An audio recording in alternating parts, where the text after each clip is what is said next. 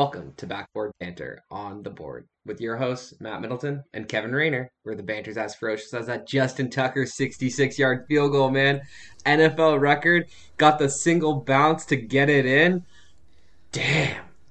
I mean, he does it to beat his own record, does it at the buzzer to beat the Lions too. Like, absolutely exciting moment on a wild football Sunday for sure. Yeah, man, Kick stole the show on a wild football Sunday. That is 100% accurate.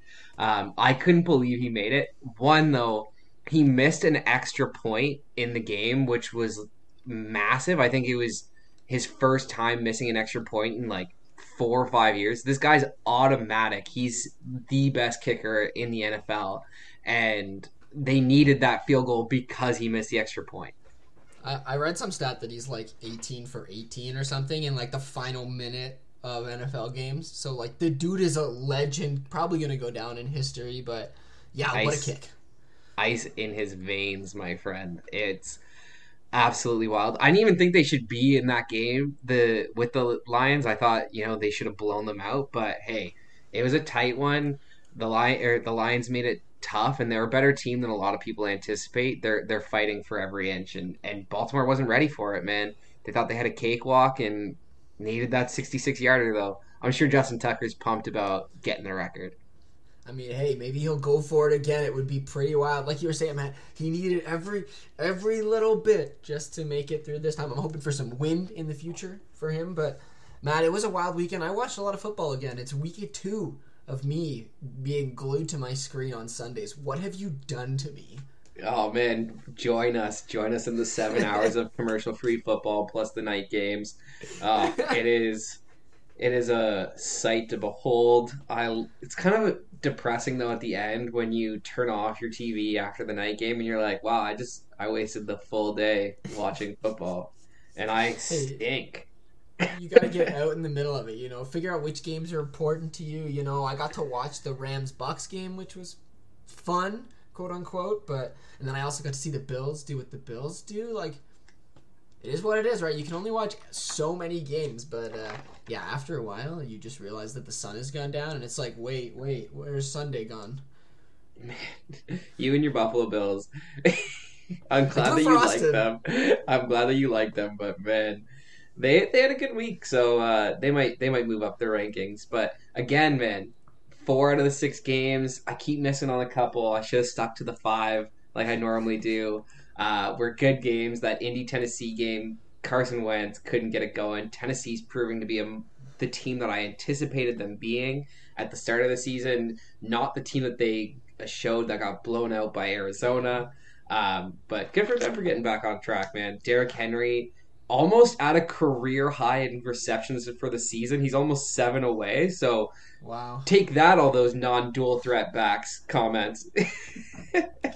Just slap him down. Yeah, man. But another guy who should have been leading the NFL in rushing and was a top 2 fantasy pick, Dalvin Cook, missed the game against Seattle, which I thought could make it a little bit more nerve-wracking for me in terms of making it a good game. But, man, Kirk Cousins has played phenomenal. Alexander Madison's great as a backup, and he played well as the starter last week. And Minnesota got the W against Seattle for their first one of the season. It's crazy to think that if they had a kicker who could hit kicks and didn't fumble in week 1, they could be 3-0, but they're sitting here at 1-2. I mean, it happens, right? There's a lot of teams that have records that would surprise a lot of, pundits, a lot of media, a lot of fans, just a few weeks ago now, right? Absolutely. I mean, Kansas City losing to the Chargers, that had to be my game of the week. I like the San Fran Green Bay game. I mean, Aaron Rodgers ending it that way. A lot of people argue, how could you not have that as the game of the week? I don't know, Justin Herbert completing a 4th and 9 to set up the touchdown, getting that touchdown to Mike Williams, which I needed for my fantasy team. Thank goodness I got the W because of that one. It's got to be the game of the week for me. And Justin Herbert showing that he could be every bit as good as Patrick Mahomes for the next 10 years, which is just awesome. It's a crazy conversation that is being had, right? And I'm happy for you and your fantasy win. Obviously, we got a little bias this week from Matt. He needs what he needs for that fantasy victory, but I get it. I understand. Absolutely. Well, the game that I anticipated being the game of the week in Tampa versus the Rams, man, the Rams just came out and absolutely smoked them. It wasn't as bad as the score might indicate. They had, and it could have been actually even worse because they scored that last second touchdown. Tampa Bay did to make it 24-34, I believe. But they were down 17-34, and the game was just in hand. Deshaun Jackson at 36 years old is still a speed demon. He got open for multiple bombs. If Marquise Brown could learn something from him, catch those open balls. He's the Baltimore wide receiver that Lamar hit on not one but two wide open touchdowns that he just dropped. That could have helped my fantasy team. Jeez. But I do want to end it. I do want to end it with the Green Bay 49ers, man. That game was absolutely unreal. Jimmy Garoppolo showing you that, he can be a Super Bowl winning quarterback. He led that drive that basically won them the game with 37 seconds left. Not many people are going to come back from 37 seconds with no timeouts. She just happened to be facing Aaron Rodgers, who he's got some kind of magic, man, because he seems to do this on a consistent basis. It's the beauty of those short moments, right? Where if you're paying attention, you watch beautiful sport being played, honestly. Like, that's what Rodgers has. He has those moments. That's why people consider him to be so great. And I mean, even if it doesn't happen as often, or there's so much time in between, like, the fact that he still has these moments is why we still talk about him, is why he's still an MVP worthy player in the league. Absolutely. And it's why football is so fun. When I talk to people who don't really watch a ton of football, or who are from different parts of the country or the world, and who don't watch football and are trying to get accustomed to it because they've immigrated to Canada or the United States and football's a big part of our culture, they're like, the game is just so slow. It's very, very slow because, you run a 10-second play, if it lasts 10 seconds, and then there's about 40 seconds of waiting, then a 10-second play, 40 seconds of waiting. But you capture lightning in a bottle, man. Like, just like Red Zone had it, they switched to the 68-yard field goal attempt for Arizona. The guy misses. And he runs it 109 yards back for a touchdown to take the lead for Jacksonville over Arizona. I was thinking to myself, what is going on with this game? But, Arizona pulled it out, man. Kyler Murray. I mean, lightning in a bottle indeed in that moment. I was joking with Matt. I was saying that this is like the one shining moment for the Yags. Agnew with that amazing return, like, I'm sure that stadium was going wild. I'm sure fans across, all of Jacksonville were absolutely losing it because it's been huge. And I've been reading a lot about how the season is really interesting for them because, they're going to lose. They're just going to keep losing. And, Lawrence has a ton of picks, but also he's been trying some kind of fun, flashy things. And when you're a losing team and Lawrence is setting himself up for the future, I guess, in his career, I guess that's how it all kind of comes together. Dude, it's the first year of his career. He went to Jacksonville because they're the worst team in the NFL, and they stripped it down even more this offseason because they want to be kind of back to the studs so that they can build up with him at the helm. And he didn't inherit any really good players. I mean, James Robinson's a nice little running back, but that offensive line is atrocious. They've got good skill position players at wide receiver, but if you can't, can't hold the ball back there for more than 3 seconds, you're not going to get it to them. They can't develop their routes. They can't get down there. So, another guy who set interception records as a rookie is Peyton Manning. So if he has a career as good as Peyton Manning, nobody's going to remember this first season. That's for sure. I mean, it's valid. And the other side of the coin was he could have been on the Jets. So, either way, it's a struggle for him. Oh, Zach Wilson is not the answer. Oh, poor kid getting shut out. But that offensive line let him down too. Oh man, I don't want to talk about these bad teams. I feel so bad for the Jets and Jaguars. They're going to be at the bottom of the standings all year. We could have 2 0-17 teams this year, which would be astounding. Man, that's what I should have been saying. I should have said the Chiefs were going to go 16-0. I should have just looked to the other side of the table at the bottom and been like, look, we're going to see some 0-16s. But hey, that's the past. I can't change what I've said, and maybe the curse is coming for the Chiefs, Matt, because I still can't believe that they're 1-2. Hey, man, getting two losses like that where they're not taking care of the ball, they're kind of turning it over. Patrick Mahomes is throwing those no-look interceptions. Maybe it's going to tighten them up and they'll be a better team for it. Because I think they still have one of the, if not the best roster in the NFL when you have Patrick Mahomes at the helm. Games to watch this week, though, man. The Browns versus the Vikings. The Browns are coming off another good win. They're 2-1 now, trying to keep pace in that division. Minnesota's going to try and get to 2-2. I really like this matchup. We'll see who comes out on top. I'm hoping the Vikings, but I'm feeling it's probably going to be the Browns. That's a talk from your heart right there, Matt, for sure. Yeah, it hurts me right in the heart. And then we've got an NFC West team, two teams, Cardinals and the Rams. We've got the two MVP frontrunners, 3-0 teams playing each other. Kyler versus Stafford. We'll see who takes this one. I'm thinking it's going to be the Rams. Carolina's kind of scraped by a little bit on some of their lucky wins, and beating Jacksonville is no tall order, and I didn't like the way that they did it anyways. So I like that they won, but I also want to watch you win in a reasonable fashion. I don't want you to have to come back. You want more from them. If they're a 3-0 team, they need to be proving why they're 3-0, not just kind of fumbling their way to 3-0. Yeah, it's like everyone who's commenting that the Denver Broncos are one of the best teams in the NFL. They've beaten the Jets, the Giants, and the Jaguars. All teams are 0-3. Yeah, they could be good. Don't get me wrong. They could be a good team. But one of the best teams in the NFL? Nah. I know Teddy Bridgewater. I like Teddy Bridgewater. He's not elite. He just never will be. You can flip a coin 100 times. Statistics are going to say it's 50-50. But they might all turn up heads. It just happens sometimes, right? Exactly, my friend. And then we're going to switch out to the AFC West with a nice Raiders-Chargers game. Justin Herbert coming off a signature win. Derek Carr, the first team in NFL history to start a season 3-0 against teams with 10-plus wins from the year before. So that's a big stat. I like the Raiders. I like the Chargers. I'm definitely going to be watching that game. Broncos are going to get their first test against the Ravens here. They're going to have to, really show what they're made of and trying to beat this Baltimore team.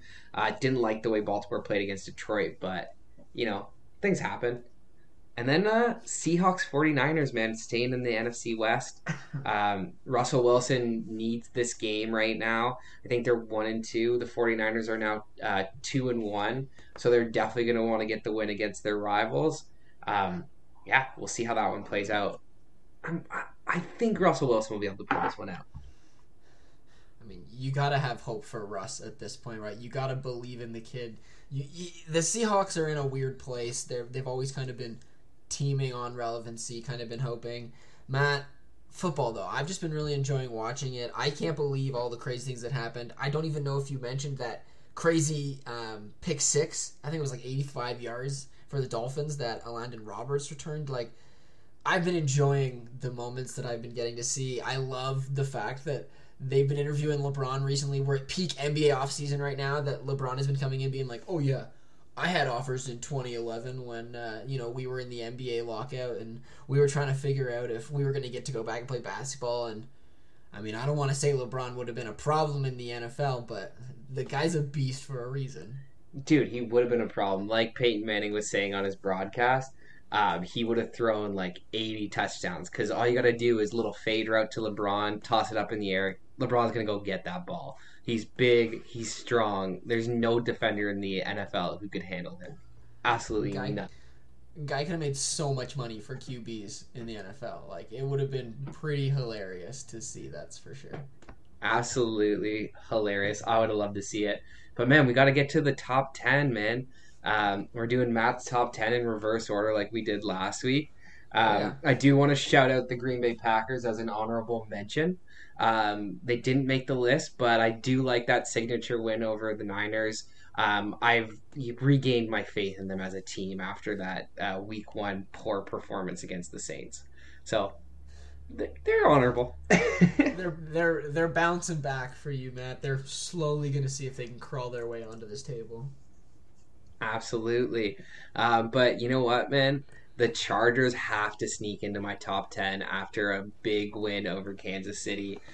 Justin Herbert is absolutely unreal. Austin Eckler, I'm a big fan of. Mike Williams and Keenan Allen are becoming one of the, if not the best duo in the NFL right now. Big fan of the Chargers. I think they have a lot of potential, and that AFC West is just getting deeper and deeper, my friend. Keep it out in the AFC West with the Vegas Raiders. You know what, man? Derek Carr starting 3-0 against those 10-0 or those 10-win teams from last year. What more can you say? He has to be in a top 10, even if people are underestimating them, even if the wheels could fall off. Right now, today, what I'm seeing is they're a top 10 team in the NFL. So, Raiders come in there. Proven it. The Raiders have proven it to you. They like to think that they have, an opportunity to keep the winning streak alive. And, I mean, I know a lot of people would be pretty hyped to see it continue. Absolutely, man. The Vegas fans are wild, and Raiders Nation is vast. It is a big fan base. The Cardinals, though, coming in at number 8, my friend. I did not like the way that they played against the Jacksonville Jaguars, so I had to drop them down my rankings. Yes, they won the game, and the score was pretty handed, but for a second there, it looked like Jacksonville might pull off the upset, which, how could you do that? Like, after coming out so hot against Tennessee, to do that against Jacksonville? Yikes. When you're playing one of the worst teams in the league, just get a win. Get a win decently. Don't struggle your way to it. Like, that's what we don't want to see here. Absolutely. That's something that we're definitely not looking for in this NFL power rankings right here. I had to drop the 49ers because they lost to Green Bay. It was a tight one, though, so I'm not going to credit them or fault them too bad. They're coming in at number 7. Again, Green Bay is on my honorable mention list right there. So, losing to a team on a last-second drive that is very improbable and, the odds of happening again are very slim, definitely keeps them in at number 7. The Ravens, yes, they played poorly against Detroit. That's why they fell down my rankings. They're coming in at 6. I like the Browns at number 5. The Bills, man, your Buffalo Bills, they keep on rolling. They're proving that week 1 was an aberration and that the Steelers aren't a great team that they should have won, that they should have beat, and now they're coming in at number 4. I love to see it, Matt. As to your earlier comment, you saying, I'm in for a struggle being a Bills fan, it's all about diehard support for my boys. When we met in, 2012, 2013, and you told me that you were a Canadiens fan, I jumped on the train, no questions asked. I was all on board with Montreal, and hey, sometimes that's what you gotta do, and regardless of where this Buffalo fandom has to take me, I've hopped in the car, I've closed the door, I've locked it, I've made sure that I'm here for the ride, for better or for worse, whatever way it goes. Hey man, well you joined the right time because they've got Josh Allen, and Josh Allen is looking like a franchise quarterback. 5 touchdowns accounted for last week, playing really well again, so he's going to get rolling. I like the Kansas City Chiefs at number 3. I had to drop them off the number 1 spot. You can't lose 2 straight weeks and keep that number 1 ranking. Yes, they played the hardest schedule in the NFL to this point, in my opinion, between Cleveland, the Ravens, and now the Chargers. But, hey, loss is a loss. Guys, take care of the football a little bit better. Probably put you back up at the top of the rankings if you show me a dominant win this week. But they got to do it. Yeah, that's it, right? Top 3 is still top 3. They belong where they belong, but they need to get W's. They need to not be sloppy. That's what we're looking for here, guys. Yeah, stop being so sloppy. Take care of the ball, Pat. And Clyde, you both need to do it. And then the top 2 teams, I'll give you number 1 first. It's the LA Rams. They have to be the number 1 team after unseating Tampa Bay. They beat the Super Bowl champions. Tampa Bay coming in at number 2. Sorry, guys, you lost to the Rams, and it looked pretty handed. Tom Brady not looking too happy, but I'm sure he'll get a nice bounce back win in New England this weekend. So that's pretty fun for him. It's an exciting matchup, right? With the Patriots, it's his return, right? I know. First time, yeah. People are kind of going crazy about it. They're all just like, "Oh, Brady, Belichick, oh, what's happening?" But hopefully it'll be a fun game. Hopefully Brady will put in some work. That's kind of what I'm hoping for. But time will tell. It'll be exciting. It'll definitely be an exciting game, my friend. But that's really it for my top 10 right there. I like where it is. The top three, 4, 5 teams I could really see in their championship games. So I don't feel too bad about it. There are 5 unbeaten teams left between the Broncos and Carolina, the Cardinals and the Raiders and Rams. This week it's going to go down a little bit though because the Rams and Cardinals are playing each other. Somebody's got to lose that game. And the Broncos just haven't beaten anybody significant to this point, and neither has Carolina. I like Carolina. I think they're a good team. I like what Sam Darnold's doing, but you gotta beat somebody before I'm gonna throw you up there in the top 10. My Super Bowl is still Kansas City versus the Rams. I'm holding tight on that one. I think I've got it. Man, I don't even know why you bring that up every week. Like, just let me know when it changes. Like, I know you. I know you're confident in KC. I know you're confident in the Rams. And they've been, one of them at least has been proving it to you. The ones that haven't been proving it to you, we're not worried about them. We know that, when the time comes down to it, they're going to win games. Yeah, I feel much more confident about Kansas City than I do about any other team, even after their losses. So I'm good to hold there on the NFL, though, my friend. You want to switch over to basketball? Before basketball, we have to really quickly touch on this Blue Jays team. There's 4 games left in the season. I'm pretty sure they're all going to be played in this upcoming week. Maybe It might be a little close. I think I'm right. So next week, Matt, this time, we're going to know if your curse that you laid on them weeks ago that they were going to miss the playoffs is going to come true. Because it's so close. Massive W last night. Bo Bichette with a huge homer to get that 6-5 win against the Yankees, but they've got to beat the Yankees again tonight. And then, honestly, Matt, they need to sweep the Orioles to have a really, really good chance at making the wild card. The nicest thing for them is that the Rays are playing the Yankees, and the Rays are one of the best teams in baseball. But at this point, they've got that spot locked up, so they might take it easy on them in the final game. So it could be a blessing or a curse. We got to worry about what Seattle's doing because they're right there with us. Man, we definitely need to sweep to make the playoffs, though. At this point, don't even forget about about Boston and the Red Sox. They're also still above us as well. Like, it is a close, tight race, and I'm gonna be sad, Matt, if you're right next week. But hey, it is what it is. We've gotten to witness a pretty crazy MVP-like season from Vladdy, and this team is still young. Right? And it's tough in baseball when you play so many games to come down to the wire and just miss out on postseason action. But hey, maybe they'll learn something and they can come back and not have to be in this situation next year. Man, they're such a young core and they play in the toughest division in baseball. That means a lot for them to even be this close in this kind of a race. They're playing playoff-like games right now, so hopefully that'll help them towards the future. They're just so young between Bo Bichette, Simeon, Vladdy G. They've got so many talented stars that I'm not too worried. No, it makes me happy with the talent they have. But yeah, that's it for me. Really quick and painless. Hopefully it'll be less quick next week. Then we can be like pumped and amped to talk about postseason. But yeah, let's move to basketball now. A couple things before our last but not Northwest. Oh, God, that sounds awful rolling off my tongue. I shouldn't have even tried. A few things, basketball things, before we get into that. First, Matt, injuries. I want to talk about Pat Williams. I want to talk about the fact that the Bulls are going to not have their starting power forward, really, when it comes down to it at the end of the day for the first few weeks of the season, which will be a bit of a struggle. And it's the offseason, right? I got to bring up injuries when they happen, and I think this is the one that is worth talking about.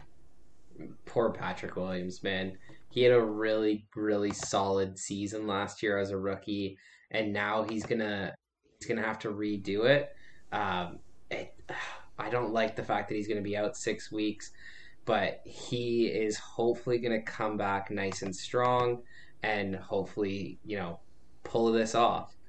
Yeah, it's going to be really interesting to see what this Bulls organization is going to do. It's a rough start for them with their new direction, but I think they'll be fine. I think that they have a lot of players that are going to be able to put buckets in anyways, so it'll be nice for players to come in and be able to get those points without having to worry about making sure the rookie is happy at the end of the day. Yeah, and honestly, they looked so good in their uniforms. Ball, Vooch, and Debo, and Levine. Couldn't think of his name for a second there, but I got it. Zach Levine.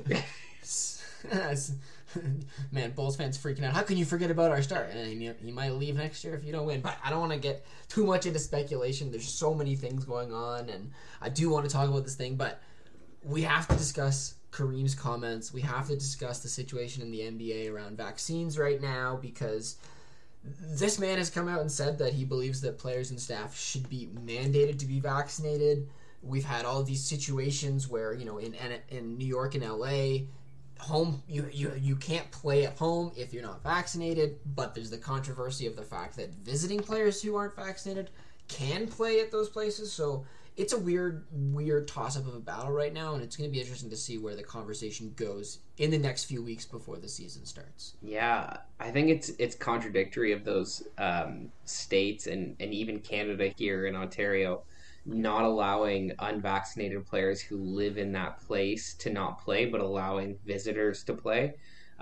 That's something that's kind of weird to me. I think it should just be general across the board. If you want to play here at the Scotiabank Arena, you have to be vaccinated. It doesn't matter if you live here or you're not, or if you're visiting. I think those guys should forfeit their NBA paychecks and be suspended for the full year at the end of the day. Yes, it's your right, it's your body, but as an employer, they have full right to mandate that you need certain criteria to get there. I don't know about you guys, but I was almost kicked out of school when I moved because my vaccine records didn't come with me, and the school gave me like a week to get it in, or else they were going to boot me out. So it's nothing new. This happened back in 2009, 2008. So wow, yeah, like passports have been around for forever. Get over it. Get your vaccines. We have so much data to say that they're safe, that they're healthy. There are some minor side effects for some people. It's very minor. It's very rare. Just chancing it with COVID is probably more risk than chancing it with the vaccine. Let's be honest. I fully agree. If you don't have a true medical reason, if you don't have a PTSD situation of reasoning not to get it, like there are reasons why people legally, emotionally, all reasons can't get it, won't get it, whatever. But if you're just somebody who's like holding out because you're ignorant, holding out because you're a twat, like whatever, like at this point, I'm done with it. I'm glad that the NBA is going to say that unvaccinated players are not going to be paid for games that they're going to be missed. LeBron comes out and says that it was the best choice for his family and friends to get vaccinated, and he was skeptical. And as much as I'm like, I appreciate the journey that we went on with his conversation to have that. I was skeptical. I did the research. I wanted to protect my family. John Morant, who wants $1 million to be in the dunk contest, hilariously enough, have to bring this up because it's hilarious. He came out and wants to protect his young daughter and his friends. At the end of the day, you are doing this for other people. We are trying to save lives. There's almost 6 billion people on this planet that have gotten, at least a first dose. Or at least we've been giving out 6 billion shots or something. I was reading a stat other. We're getting there. We're so close. I hope that the history books have learned some valuable lessons from human ignorance from what we've seen in the past few months, a year, whatever it's been at this point. Dude, if you are alive today, at one point in your ancestry, somebody had to have gotten a vaccine for you to be here today. Whether it was your great-great-great-grandfather or great-great-great-great-great-grandmother, either one, somebody had to have gotten a vaccine. You are a byproduct of vaccines and medical science. Thank it. Be happy with it. Take it. These people, too, are like the people who do all kinds of drugs in the clubs. you putting that stuff in your body, but you won't put a vaccine that's been heavily researched and is meant to do good things for you. Whatever. That's just my personal opinion. Hey man, I'm with you honestly. At this point, like, the fact that we're still talking about this, the fact that we're still preaching about this, like, it's annoying at this point. So we'll move on. We'll get past it. We're both just gonna get angry, and I don't want that for either of us. This is a happy place. We're trying to talk about basketball here, have a good time. I mean, I think we can move over Simmons. There's been enough drama. I just can't believe that there's so many comments coming out at this point. You know, Ben's making comments, Embiid's making comments. Friggin' Doc Rivers went on like a media whirlwind to just be like, no, we like him. We want him here. We're supporting him, blah, blah, blah. Like, I want to move on, just like with the vaccine situation. Like, come on, Simmons. What's going on here? Let him move on, too. Come on, guys. Yeah, exactly. All right, so yeah, let's move on here. Let's talk about this Northwest Division. The last of the division talks, Matt. It's been a lot of fun. I've really enjoyed breaking down the different groups these past few weeks, and this one is kind of the end of it. It really is. This is a kind of forgotten about division. You know, the Jazz have been one of the best teams in the league for the past few years, and nobody's really cared. The Nuggets have been really good. The Blazers have Damian Lillard, but regardless of that, nobody else matters. And then there's the T-Wolves, irrelevant T-Wolves, and the Thunder. Like, it's a weird division all around. Absolutely. It's definitely a forgotten division for me, my friend. Like you mentioned, Denver and Utah are some of the best teams in the NBA for the past 4 or 5 years, and nobody pays attention to them. Absolutely nobody cares. But they put together some really solid rosters. But I think we should start with the tank team, the best tanking team in the NBA, man. Sam Presti just collecting draft picks like they're scratch lottery tickets. You know, he's gonna have a bunch of scratch offs, and he's probably gonna hit some. I heard they're not in love with Shai Gilgeous in terms of him being a foundational championship piece, but I think he's great. And I think that roster's bad enough for them to lose a bunch of games this year and go after Chet Holmgren. What do you think, my friend? I mean, Derek Favors makes $9 million as the highest paid player on this roster. If that doesn't tell you that they're tanking, now obviously Shai's extension doesn't kick in this season, but it's crazy. The Thunder have so many draft picks. You look at who they picked up this year, who honestly, the 4 picks that they got this year, I like a lot. Josh Giddey at 6 was a fantastic decision, and I mean, he injured his hand, so hopefully he can come back from that and not be a big issue.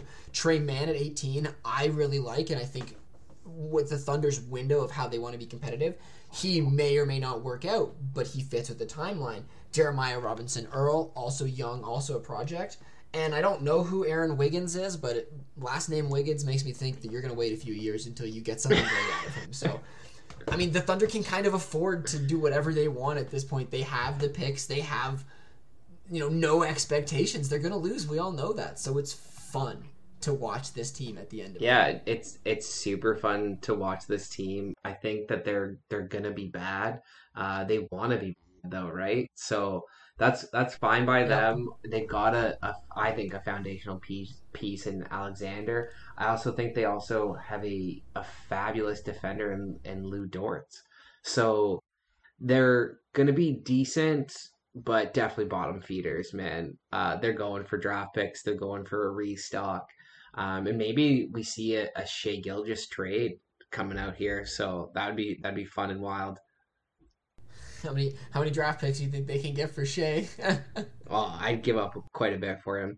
Plus, Alexei Pukevsky, the kid that they draft, Pushevsky or whatever his name is, he was good last year for a rookie, especially one that they said was going to take a while to come along. Like, when we went off board with Bruno Caboclo, the 5-year project, I mean, he never panned out. This guy almost panned out in year 1. So, yeah, I liked Pushevsky in the draft. Like, I think that he was going to be good, but obviously, again, big project. And yeah, I think he's going to have good upside with the development time that the Thunder can provide for them. But yeah, there's not really much to talk about here with this team, right? Like, we all have the same story. It's been the same for the past few years now, ever since they decided to move past those competitive years, because the biggest story still of this Thunder franchise is the fact that you drafted 3 MVPs and didn't win, and were this close in consecutive years. And we're this close, and it didn't happen. Blew it up. Trade one of those. Oh, anyways, that's sadness. We can move on from this franchise at this point. Yeah, man. I mean, three guys that want MVPs, and Karl Anthony Towns, Anthony Edwards, and D'Angelo Russell. I don't know, all really high draft picks, two former number ones and a number two. Don't think they'll ever kind of get there like those boys did in OKC, especially playing on this team. Are they going to be competent this year? I mean, they had a really good close to the end of last season. They did. I'm pretty sure they won their last 8 games or something. Like they had an above 500 record in their last 20 games, which, if you pay attention to the T-Wolves, is fantastic considering the past 7, 8 maybe years of this franchise. Let's be honest, right? So it's going to be a question mark of a year, right? We have to see if Ant-Man can continue his climb. I still really like him. I think that he figured out his rotational fit and was starting to be really successful. And if that can, continue over into the season, that'll be big. My question is Cat a true superstar? Yes, we know he can put up superstar numbers. We know that he can be that type of player. But is he one that is a superstar that can carry a team in the playoffs, carry a team emotionally, physically, all of the things that it matters to be a leader on a team? Because obviously the organization has gone through tons of turmoil, and he's never had, a consistent front office situation, and that's always been his struggle. But it's a two-way street. It involves a lot. So I need to know if Cat is going to prove himself as a top player and personality in the league. I think he can this year. I was reading that he lost quite a bit of weight due to the COVID issues that he had. His family is apparently quite susceptible to it genetically. He's lost quite a few people to it. So he was quite down last year and had a rough time with COVID, with dealing with his mother's passing and family member passing. So I think last year was a bit of an off year for him, going through some stuff emotionally and physically. He said that he weighed as much as D'Angelo Russell at one point, which is absolutely wild, but he's put on the weight again. He looks healthy again. And he said that he's ready to dominate, that he's ready to take this team to a next level. And I think the way Anthony Edwards closed last season can really be the number 2 star for him. He made a joke this offseason about getting to 6'6" and becoming Michael Jordan, and the kid is 6'6" now. So he absolutely has vicious hops with some of the dunks. I mean, poor Utah, man. Good for him for challenging, but Ant-Man made him look so bad. We'll see if D'Angelo Russell can stay healthy this year, because that's a big key for them. He's got to stay on the court and actually play games for them to be competitive. But I think the three of them give them a solid foundation to be maybe fighting for a playoff spot. Maybe, but that's probably as high as I'd put them. It's a toss-up because it's the West, right? And there's still a lot of young question marks on the team. We have to see if Jaden McDaniels can be a questionable and decent piece for them. When you have Cat as the true center of your team, can Naz Reid be a backup? Will Pat Bev fit in with this organization? Because Ricky Rubio is gone, and he was a true staple for what they wanted to do in terms of guard rotational minutes. And Pat Bev, the next 5 years are mine. Welcome to the Minnesota Timberwolves. As unfortunate as it is, I don't know if his personality can mesh well, right? We saw what someone a la Jimmy Butler did to this organization in this roster room, because that didn't click. So I think that there's a lot of question marks in the air, and the T-Wolves are going to continue to be maybe irrelevant unless it all comes together, and that what we saw at the end of last season can have a not quite Phoenix Suns type movement, because remember, the Phoenix Suns went 8-0 in the bubble and they were fantastic, but then they got Chris Paul, and that's another story, right? So we can't have the same type of situation in Minnesota, in my opinion. Yeah, I just don't think their roster is deep enough for them to really fight for anything in the West. I do like, again, the 3 foundational pieces, but they'll probably be irrelevant again. It's Minnesota, man. They wasted Kevin Garnett for how many years? Oh, man, just pain. Okay, we got to move on because we're just throwing L's towards, the Minnesota franchise. Let's talk about the Blazers, Matt. Let's talk about the true middle-of-the-pack team, the team that we're not really sure of if they're going to be great, if they're going to be trash, if Damian Lillard is going to be here for the entire year. The Blazers are a true middle-of-the-pack organization that have the ability to be great, have the ability to, win games and go far in the playoffs because they have a star like Damian Lillard, because they have somebody who is capable of winning games left and right whenever he wants, and it comes down to the rotation pieces at this point, right? Can Greg Brown at 43 in the draft make his way into the rotation? Obviously, I'm amped that Norm got his bag, right? But they're going to be missing Enes Kanter and Zach Collins and Carmelo, and I mean, Derek Jones Jr. wasn't playing, so he won't be missed, but they've got to figure out new rotations, and I don't know if Portland is going to be able to do that, especially in the West. Yeah, I think Dame is wrong when he says that this team is better than it was last year. I don't think that they're going to be a better team. I would, if I was him, man, just blow it up. If you really want to win a championship, you're pushing your mid-30s at this point. I think he's like, 31, 32. And so him and CJ just have never been that backcourt. They haven't been a Steph Clay backcourt. Yes, they've been in that tier, but they've never pushed it to the level that they were able to. And Yusuf Nurkic is a great player. We love Norm Powell. I think Robert Covington's defense is unreal. His 3-and-D potential, but at the end of the day, they should blow this up. They should trade Lillard or McCollum in a package for Simmons and get this team right, because out in the West, man, having Dame Lillard as your only real superstar is only going to get you so far. I worry that, the first 2 weeks of the season, first month of the season is going to happen, and Dame's going to win them too many games for them to realize that they're not as good as they are, or they're not as bad, or they are as, I don't know. They're not as bad as they are. Yeah, they're gonna win more games than they probably should because of the superstar caliber of Damian Lillard, and I worry that we're gonna have another year of mediocrity for the Blazers. Dame is gonna not have an opportunity to compete for a title. Norm is gonna have his money, but he's just gonna be another third on a team that doesn't have a true second. So it's like the Blazers, they kind of need to figure some things out, and I'm probably with you, Matt. I think that it might be time to blow up. Otherwise, you're gonna be the Orlando Magic of late.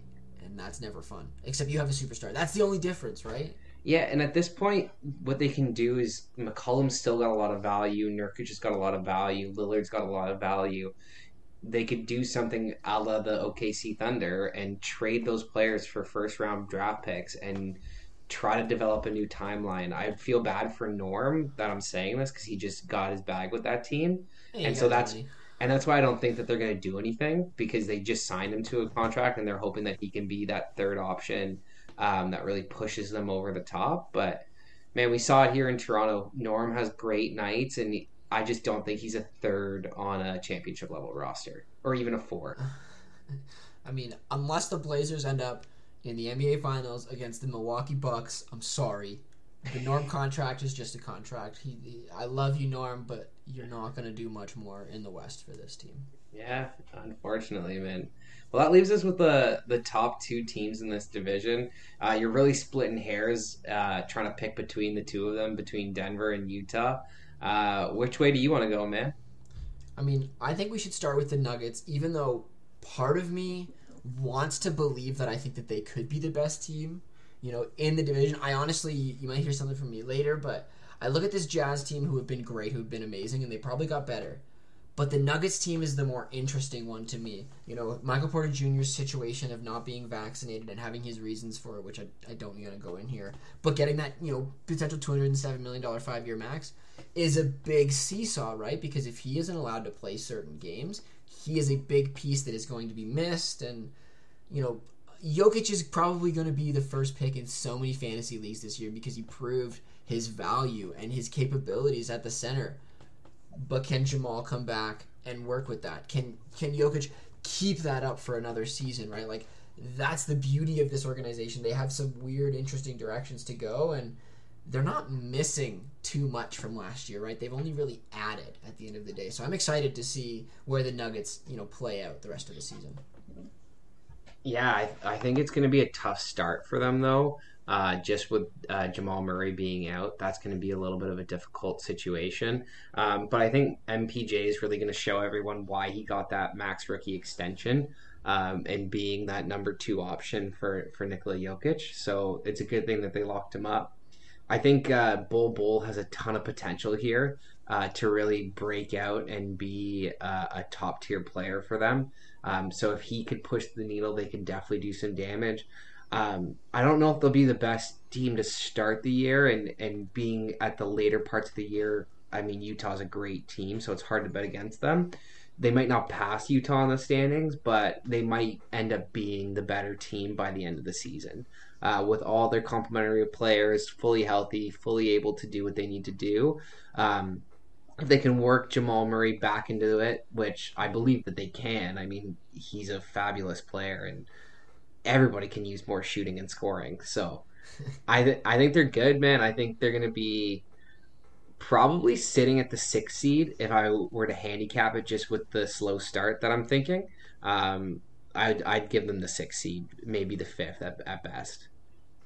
Oh man, see, you're too low. You're too low on them. Like, I agree with you. I think that if the struggles are real, they could be that low. But I don't know how, with what we've seen from this team, and like they re-signed Will Barton, they re-signed JaMychal Green, important defensive members of this core. I think that once their rotations get set in stone, and then they get to have Maple Jordan come back in and just be sniping buckets, like, I don't know how they can fall out of the top 4 unless a big injury stops Jokic from doing what he's doing. I just have so much faith in Nikola and his abilities to lead this team. Like, he was the MVP for a reason last year, and they went through so many struggles and they fell out at the end because of Jamal's injury to an extent. So I'm going to continue to be a little bit higher than you on the Nuggets, at least for now. See, just what I think is, I think the Suns probably over them. I think the Lakers are probably going to be over them. I think the Warriors are going to be a bounce-back team this year if Klay's fully healthy, so I've got them over top. Then potentially Utah, potentially Dallas, and I think they're gonna struggle at the gate. I mean, they were only 4th in the West, tied for 3rd, I guess, with the Clippers last year. So I think 5, 6 is kind of the right spot for them. It just in my opinion, especially if you're hoping for development from the Pelicans, from the Grizzlies. So I think I'm good. This is the struggle of the West, right? This is why 2 weeks from now I think is going to be really fun when we set our predictions in stone, and really I think it's going to be a lot different than like the last 2 years, Matt, where we've been pretty close and similar where we think things are going to stand. But yeah, that's it for me with the Nuggets. I'm pretty happy with that. Yeah, absolutely. But man, those Utah Jazz, they were the number 1 team in the NBA last year. They hit 3-pointers like nobody's business. That's why I'm a little hesitant to say that they're definitely going to be over Denver again this year. Jordan Clarkson's going to have to repeat his 6th Man of the Year performance. I don't think he won it, but he was definitely up there. And Donovan Mitchell and Mike Conley proving to be very, very complimentary pieces in that backcourt. I like this team. I like that they added Hassan Whiteside to kind of spell Gobert for some tough minutes. And he's a little bit more of an offensive guy as opposed to a defensive guy that Rudy is. So gives him versatility out there. The Jazz have done good. There's no other way to look at it. They're a better team than last season, at least on paper. The question for me is what we saw in the playoffs with the exposure of Rudy and whether or not teams can continue to do that. The reason I'm hesitant to say that they will do that is your earlier comments. Talking about the additions of Hassan Whiteside, of Rudy Gay, of Eric Paschall from the Warriors as well, who is a power forward. He plays Draymond Green-esque. That's why he moved, which I think was an important decision. I think the Golden State. But that's the other point. That's not the point I'm trying to prove here. The point I'm trying to prove here is that my biggest fear is that Rudy Gobert cannot continue to be the max player that he can be if coaches get smart and try to play him out of certain minutes, play him out of the rotation. But the Jazz did a good job of finding smart backups to be able to potentially relieve him of those moments and then be able to find good switching in moments when somebody else is tired that Rudy can go back in and not be as exposed. And yeah, your comments about Clarkson are hilarious because like I was watching and he got caught on the street the other day in an interview outside the stadium and a random reporter had no idea who she was and asked her to spell out his name and was just like, "Did you go to a lot of games last year?" He was like, "Yeah, I went to like all of them." So funny, like a ton of games last year. do you not recognize me? I like how he spelled his name for her. He was like Jordan Clarkson. You want me to spell that? J-O-R-A. Oh yeah. Oh, like too the guy's got to be a lock for 6 man. Just unless that people keep thinking about it differently, he puts up so many points for this team and is a massive, massive factor. Yeah, absolutely, and I agree. I think the addition of Eric Paschal is gonna be a big one. But this team on paper is deep. They've got a superstar in Donovan Mitchell. Mike Conley's proven to be a top tier point guard in this league over the last 10 plus 15 years. Like, he's absolutely great, and they've got a defensive anchor in Gobert. So plus Bojan, man, he can hit a 3 like nobody's business. They're good. And Conley, you no longer can say that he's too old, because aging point guards is no longer a bad thing in the league. I'm sorry, after the narratives of the past few years with Kyle Lowry, with what's happening in Phoenix. CP3. Like, I'm sorry, that narrative is dead. Mike Conley may be, 34, 33, 34. He's getting older at this point, but he knows how to be a serviceable point guard where he has an off guard that is the true superstar, and he can lead outside of the game of basketball. So that narrative needs to die.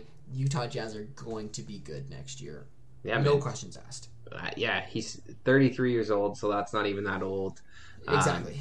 They've got it. I think that they're probably the class of this division in the regular season. Again, though, it's that playoff time where basketball changes, coaching styles change, benches change, refs change. I think Denver's got a deeper roster for that, maybe. Again, I don't know if anybody in this division is going to go that deep, though. The thing about Denver, if I can bring up one more thing before we move on, is the potential of superstardom, right? Because we know Donovan Mitchell is a superstar. We know that Rudy Gobert is a star and can be superstardom in the defensive end, at least. Yes. Yeah, Mike Conley isn't a superstar. There's nobody else on the Jazz that are going to be a superstar. But the collective exactly, but the collective scoring as a unit creates that extra need. What the Nuggets have is they have a superstar in the wings who is injured and is going to come back. A MVP who is a superstar in his own right with Nikola Jokic. An MPJ who could become a superstar. That's where I fall in love with this team and their potential, right? Is the fact that in 50, 60 games from now, we could be like, oh my gosh, the Nuggets are an absolutely force. They're a big 3. But at the same time, they could also be losing 40 games because everything goes wrong, the injuries don't work out, right? And you didn't even mention Bol, who also has high upside potential for this roster. Yes. Like, the things that he showed last year, the ball handling, the shooting, he could end up being a superstar. So we're definitely splitting hairs here between some pretty good teams. I think you're exactly right. Denver's got the more upside and more of a swing potential, and that's why I like them in the playoffs, at least, just personally. I mean, you'll hear from me shortly, Matt. Do you want to talk a little bit of Raps before we go into predictions? Because I know we got excited about all of the media day shenanigans this week and just seeing the boys in their jerseys. Oh, I'm pumped. Yeah, I'm just happy that they're back in Toronto. It all sounds like they're so happy to be back in Toronto. I mean, Nick commenting on it, Fred commenting on it. He didn't realize how much he missed the city until he came back to the city. I love what he was talking about in his press conference.